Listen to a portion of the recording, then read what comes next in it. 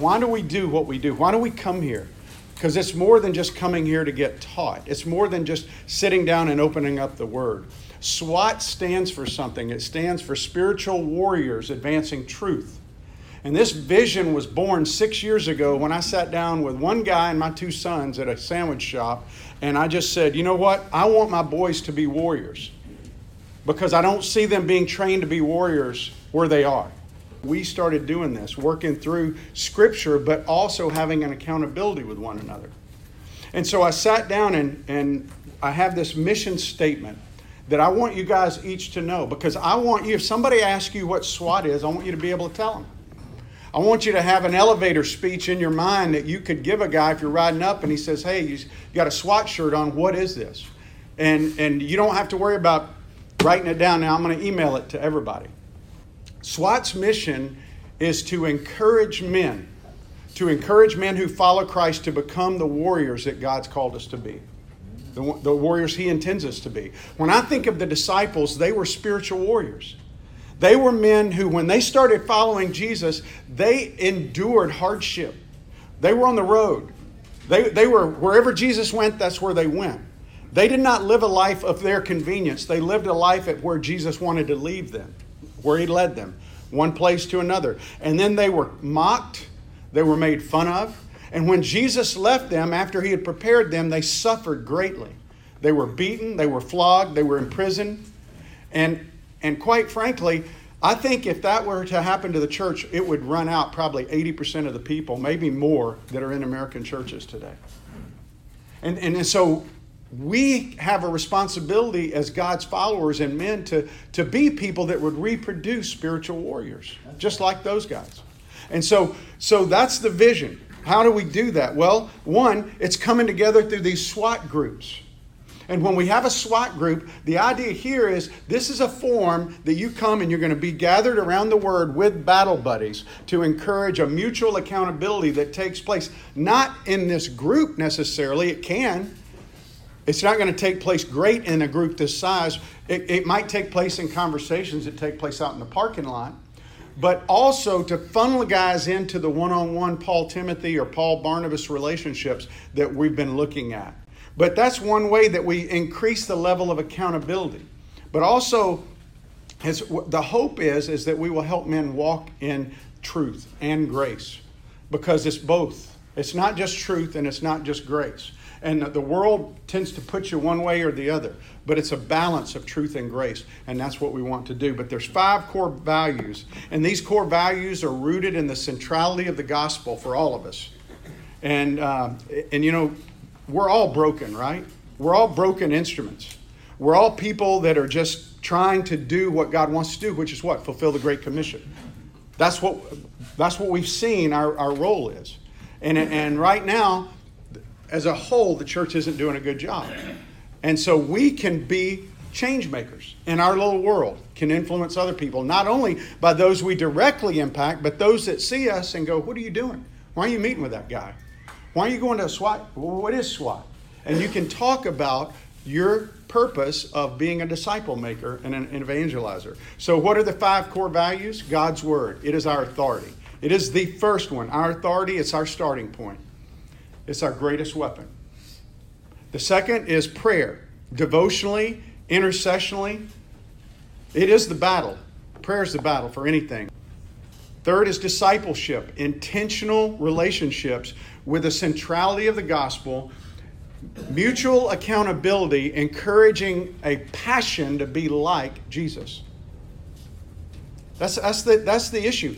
Encouraging a passion to be like Jesus. Fourth is evangelism. Prayerfully, intentionally, and naturally reaching out to people. Naturally. You know what naturally means? It means in the context of when you're living your life at your business, your job, wherever you are, whatever you're doing, whether you're going to the YMCA, whether you're at the grocery store, as you are living your life out, people see something different about you. In every other culture in the world, people notice Christians in their culture. Every other one. It's only in our culture that we're almost incognito when we go out. And we blend in so well. And I don't mean wearing a Jesus I love you t-shirt. I'm talking about letting your life say, Jesus, I love you, by the fact that when people see you, they see something different. And then fifth is community, authentic, regular band of brothers. Those are the 5 core values. Now, why is it important? Because I believe that our children, our grandchildren, who knows, maybe our great-grandchildren, they're going to see things that we haven't seen as far as persecution goes here in this country. They're going to experience things. And, remember a week ago in Matthew chapter 10, verse 26, working through 42, and we got as far as 33. I want to go back to something I think I shared last week. It may have been the week before about persecution and John Monger. You remember when John Monger was asked, I asked him because somebody here wanted him to know, or had the question, why didn't he just lie and go out? Why did he not deny Jesus? Because he said he might be the only witness that jailer ever hears. I received this article this week because I get these magazines. It's about a lady in North Korea. Her name was Kyung Ja. She drifted in and out of consciousness. Her head was bloodied by repeated blows from a club. She heard her guard shouting words that she had never heard in 56 years of life. Bible, God, Jesus. You see, she understood why the female guard here had interrogated her about her latest trip to China and about her daughter's defection to South Korea. She understood that, but what she didn't grasp was why the guard kept asking odd questions about something called Christianity. She had never heard of that.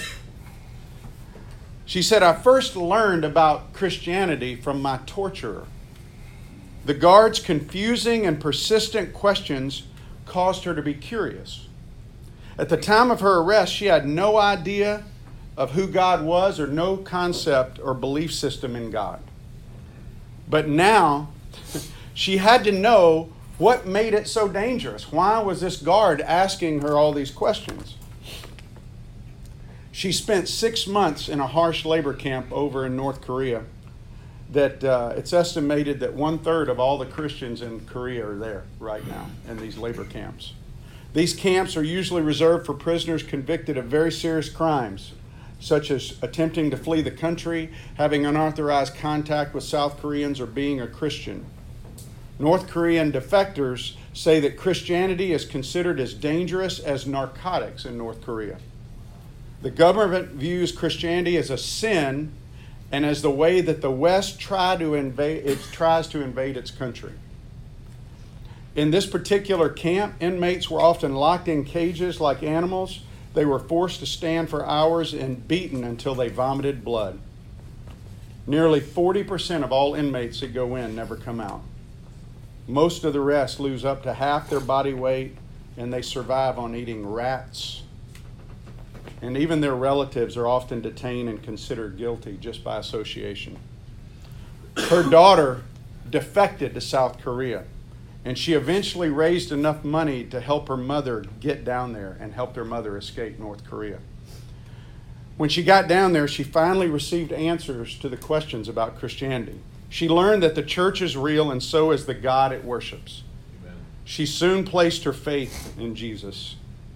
Today in South Korea, she never misses a worship service. She eagerly shares her testimony with other people so that they might too believe.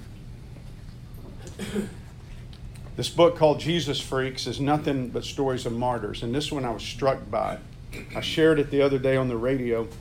It says, Pastor Kim and 27 of his flock of Korean saints had lived in hand-dug tunnels beneath the earth. As the communists were building a road, they discovered Christians living underground. They brought them out before a crowd of 30,000 in the village of Gonsak for a public trial and execution. And they were told, deny Christ or you will die. But they refused. At this point, the head communist officer ordered 4 children from the group seized, had them prepared for hanging. With ropes tied around their small necks, the officer again commanded the parents to deny Christ. Not one of the believers would deny their faith. They told their children, we will see you soon in heaven. and the children died quickly. The officer then called for a steamroller to be brought in. He forced the Christians to lay on the ground in front of it, and as its engines revved, they were given one last chance to deny Jesus. Again, they refused. As the steamroller began to roll over them and their bodies began to be crushed, they all began singing, "More love to thee, O Christ, more love to thee. Thee alone I seek, more love to thee. Let sorrow do its work, more love to thee. Then shall my latest breath whisper your praise. This be the parting cry of my heart shall raise, more love to you, O Jesus." That's in North Korea. That's not something that happened in a movie. It's not something that happened many, many, many years ago. That's something that goes on. We are really blinded to those things by the distraction of the world around us. But it happens every day. And we looked at this passage last week, and where Jesus tells his disciples, these things will happen, but what? You are to have no fear. No fear. He demands loyalty. And we said that God demands our loyalty. Why? Because he owns us. When you are his, he owns you. And we looked at the 4 ways that our loyalty is demonstrated last week in this first section. And one of them was being a witness. He says, you're going to shout it from the housetops. Remember, we looked at that last week. So our witness of the gospel is one way we demonstrate loyalty to Jesus. The other way is by our fear of God overshadowing our fear of man. And we looked at what he said. He said, listen, don't fear the person that can kill the body more than you fear the person that can kill the soul. You should really fear the one who can cast your soul into hell. And we looked at that verse in Hebrews. It says what? It's a terrible thing to fall into the hands of the living God. And so we looked at that. That's another way that we show our loyalty, by our fear of God overshadowing our fear of man. Third, we looked at by our security and his loving care for his children. And he says, listen, the sparrows, they fall to the ground. I know about it. I even know the number of hairs on your head, he says. He says, so don't fear. And sometimes what the enemy does is he comes in and he tells us, you know what? God doesn't love you. He wouldn't let you be in this situation if he loved you. And that's exactly what he whispers in our ears. And God says, don't fear. How do we show our loyalty to him? By our security.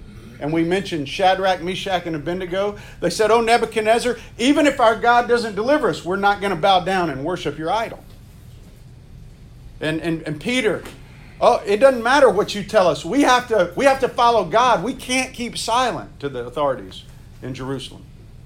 And so that was the third way. And then the fourth way we saw was by the Holy Spirit's testifying inside of us. It was the Holy Spirit ruling our life. And he says, anyone who denies me before man, I'm going to deny before my Father. He's not telling us that our action is going to keep us out of heaven. What he's saying is, if the Holy Spirit's living inside of you, you're going to testify to who I am. That's why these believers in Korea could lay their bodies down in front of a steamroller and could be singing to the God of all creation, knowing that their death was imminent as it rolled over their friends next to them. Now, we don't know what that's like. None of us have been in that kind of situation. But it's real.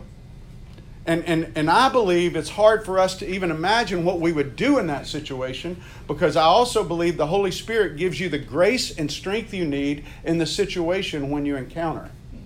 So you can't think what I would do, because you don't have that. He doesn't appropriate it until you need it.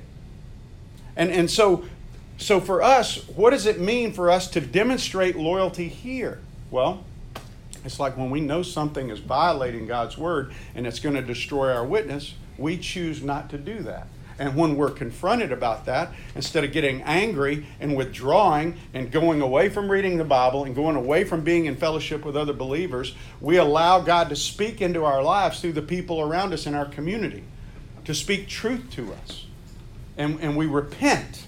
That was the difference between Peter and Judas. Judas never repented. He was sorry, but he never repented. He went and hung himself instead of repenting. And Peter, what did he do? He wept bitterly and he repented. He was a turned man. He changed. That's what it means to repent, to turn from going this way to going this way.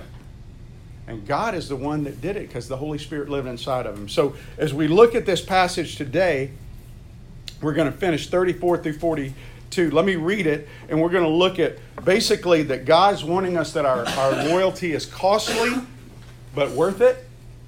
And then also, he tells us, he encourages us that our loyalty is rewarding. It's rewarding. It's rewarding not only to us, but to the people around us. And we'll see that. So starting in verse 34, he says, "Do not think that I came to bring peace to the earth. I have not come to bring peace, but a sword. For I've come to set a man against his father, a daughter against her mother, and a daughter-in-law against her mother-in-law. A person's enemies will be those of his own household. Whoever loves father or mother more than me is not worthy of me. Whoever loves son or daughter more than me is not worthy of me. And whoever does not take his cross and follow me is not worthy of me. Whoever finds his life will lose it, and whoever loses his life for my sake will find it. Whoever receives you receives me, and whoever receives me receives him who sent me. The one who receives a prophet because he is a prophet will receive a prophet's reward. And the one who receives a righteous person because he is a righteous person will receive a righteous person's reward. And whoever gives one of these little ones, even a cup of cold water, because he is a disciple, truly I say to you, he will by no means lose his reward." So in verse 34, he says, "Don't think that I come to bring peace to the earth. I've not come to bring peace."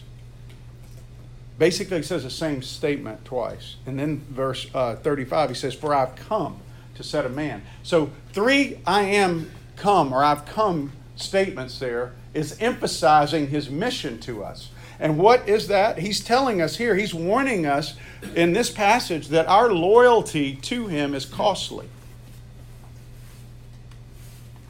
Did you think about that when you started following Christ? Did anybody really make that clear to you when you started following Christ? Or did they do the youth night pizza thing? Come have some pizza and just be with some friends. And then you get hit with the gospel. It's just, you got to do this because it's the cool thing, man. You got to do this. And I think what happens with a lot of people is they almost feel like it's a bait and switch. God has a great plan for your life, David. He's got a great plan, and he loves you, and he just wants you to know joy and happiness, and come to Jesus, and your life's going to be great. Didn't work out that way for the disciples, did it? In fact, it didn't work out that way for most of the people throughout history that were truly committed to following Jesus. Why? Because he says in 1 John 2, you can't love God and love the world with the same kind of love. As the priority love, the agape love. And what he's saying here is, in this first section, he says, listen, our loyalty to him is going to cost us because it should be more valuable than our freedom to us. Is your love for Christ more valuable than the freedom you have from conflict? That's what he's saying. I came not to bring peace. Wait a minute, he's the Prince of Peace. What about in Isaiah? He's the Prince of Peace. He's going to bring peace to the earth, right? That's what it says. Behold, we bring you glad tidings of peace. What? Peace, peace, peace. He's not talking about peace with the world.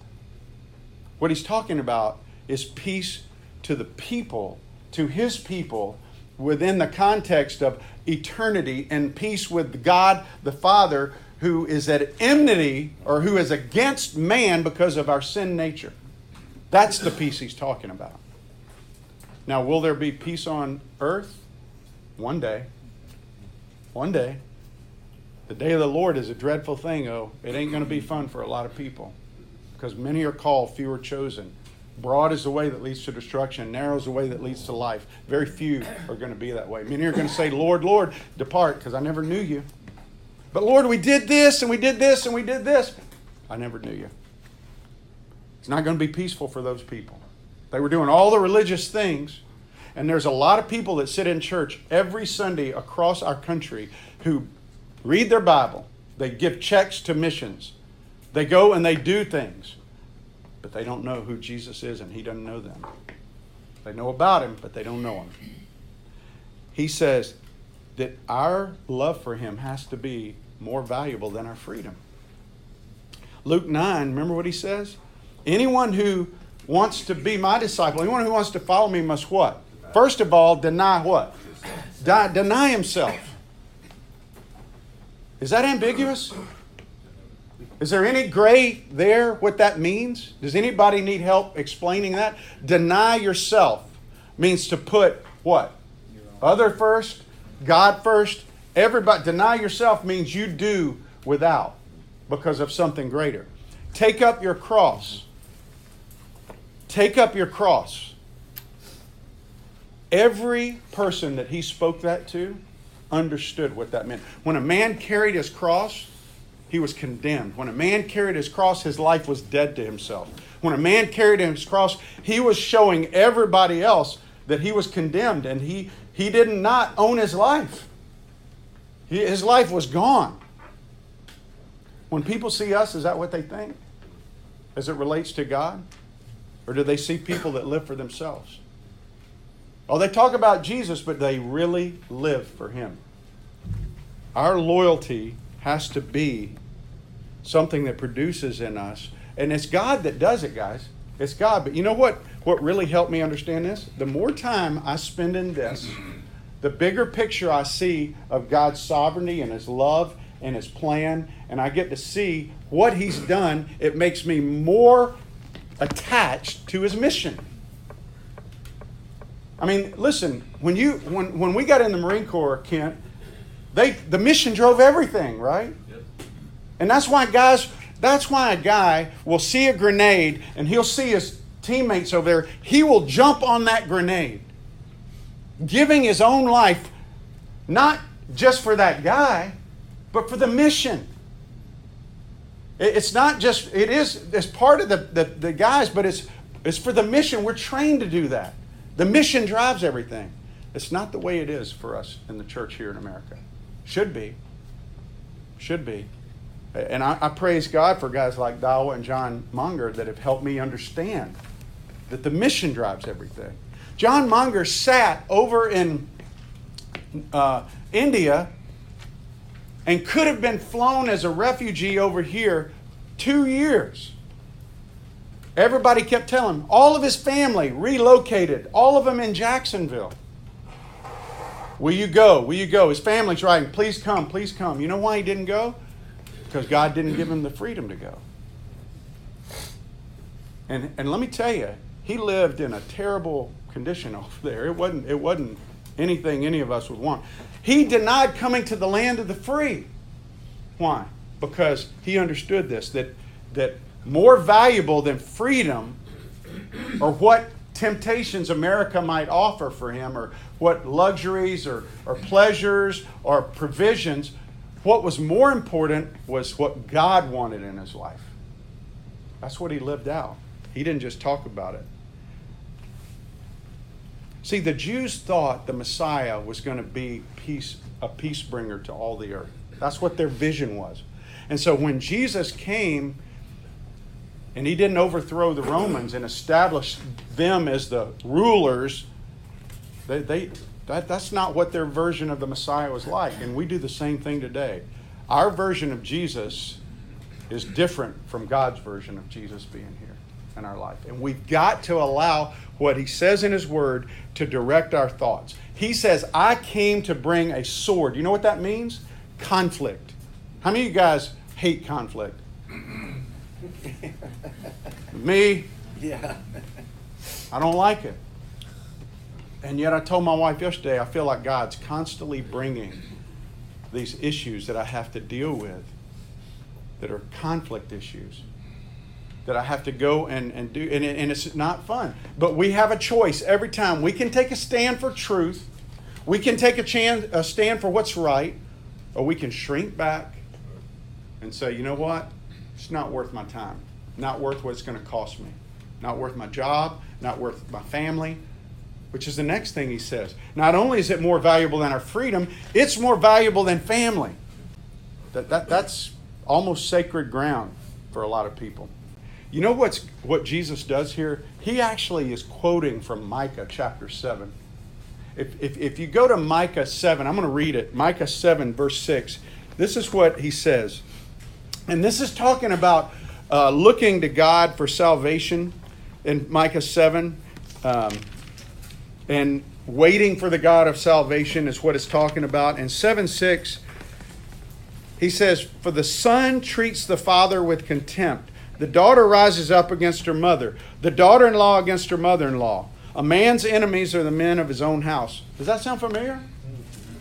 Isn't that what Jesus just quoted? That's the exact quote from Micah.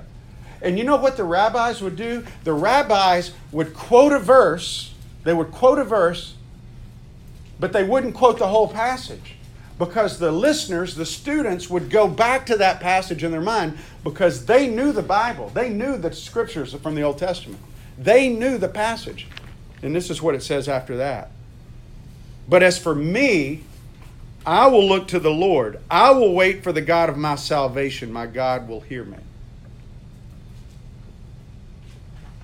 What he's saying is, listen, if you value your family here on earth more than me, you're not worthy to be my disciple.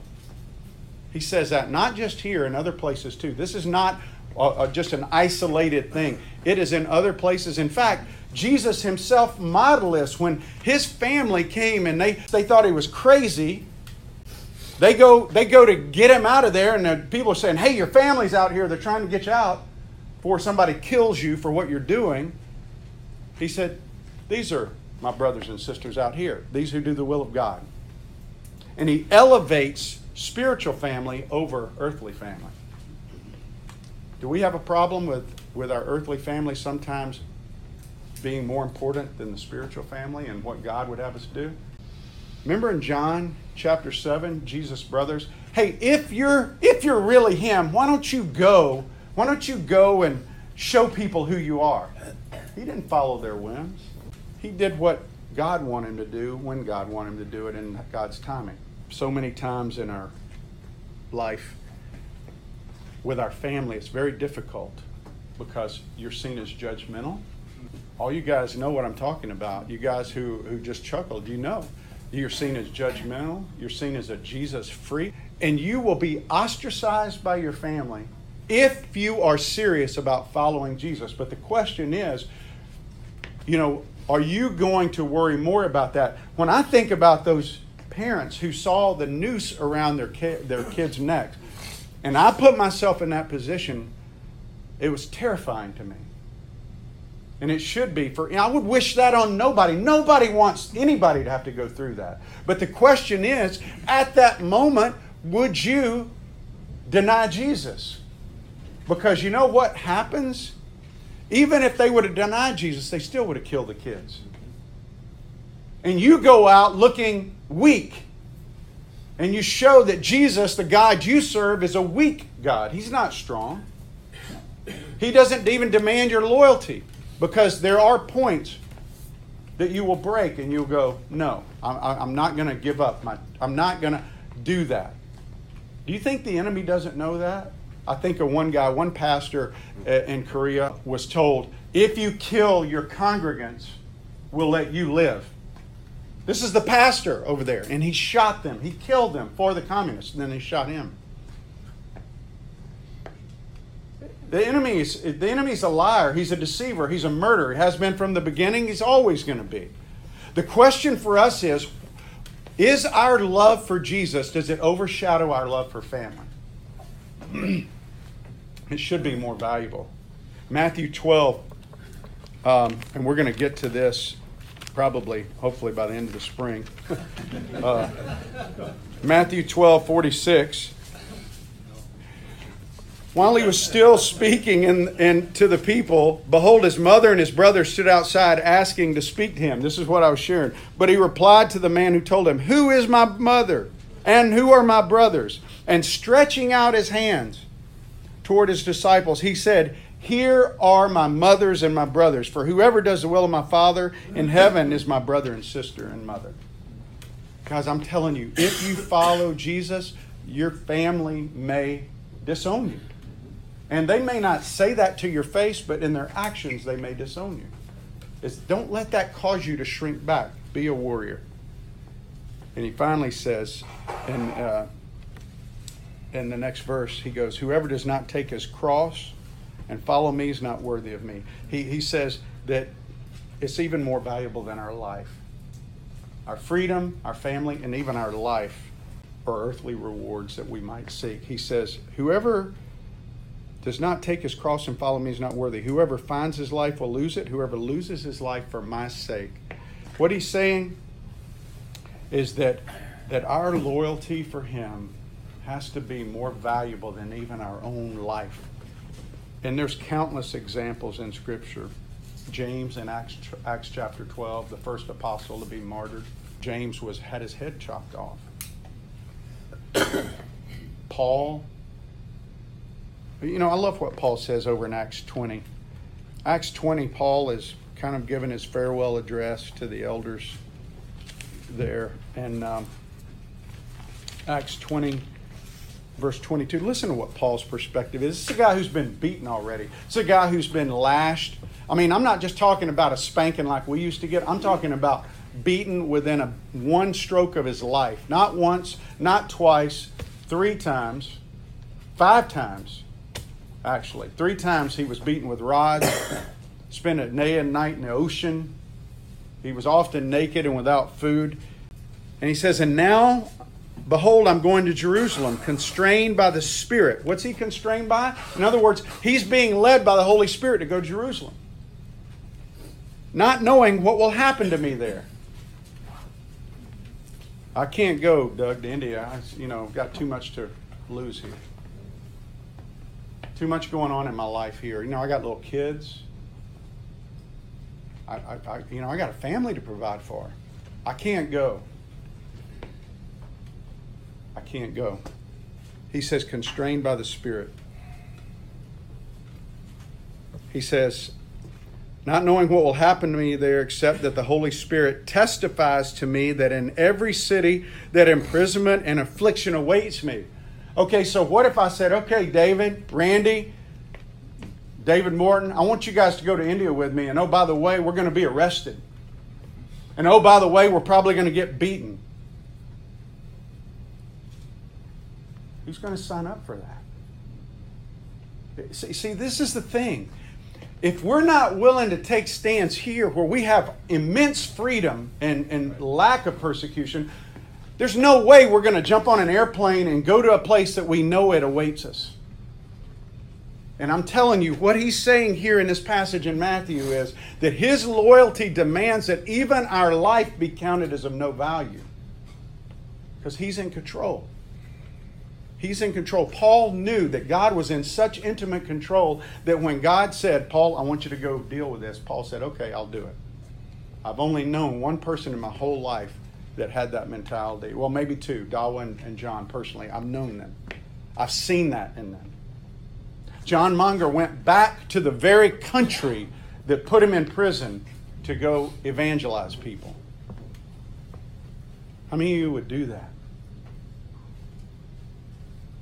You can't do it apart from the Spirit strengthening you. And here's the thing. Paul didn't do that till he was... This didn't happen to Paul right out of the gate. Remember what happened right out of the gate? They put him in a basket and put him out and said, go, get away.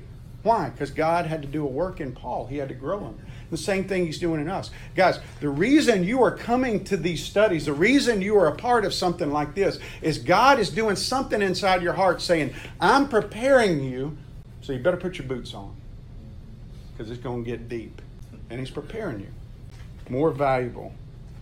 More valuable. Listen to what Colossians says real quick. Colossians 3. If you've been raised with Christ, verse 1, if you've been raised with Christ, seek the things that are above, where Christ is, seated at the right hand of God.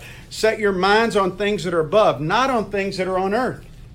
For you have died, and your life is hidden with Christ in God. When Christ, who is your life, appears, then you also will appear with him in glory. Is there any greater statement than in the whole Bible for you personally than that right there? that when He appears in glory, you're going to be with Him. Is there anything more in life that you really desire than that? Because I'm going to tell you right now, that is it right there. To appear with Him in glory. That's what I long for. That's what Lori longs for. It's what we talk about all the time. That is where we hope to be, with Him. Seek the things that are above, where Christ is. Is that what is happening in our life? God warns us that our loyalty to Him is costly, but it's worth it. It's more valuable than our freedom. It's more valuable than our family. It's more valuable than even our life. Remember in Matthew 6, where He says, listen, don't build up for yourself treasures on earth where moth and rust destroy. He's talking about giving there, but think of it in terms of your life. Where are your priorities? My hope here, and here's the one thing I hope you take away when you walk out of the door today, that there is no being in the universe, no cause in the universe in my life, nothing more worthy of my loyalty than Jesus Christ. Nothing. And He demands that loyalty. And it has to overshadow my freedom, my family, and even my very life. That's really what He's saying here. And we're going to have to come back for the next 3 verses next week.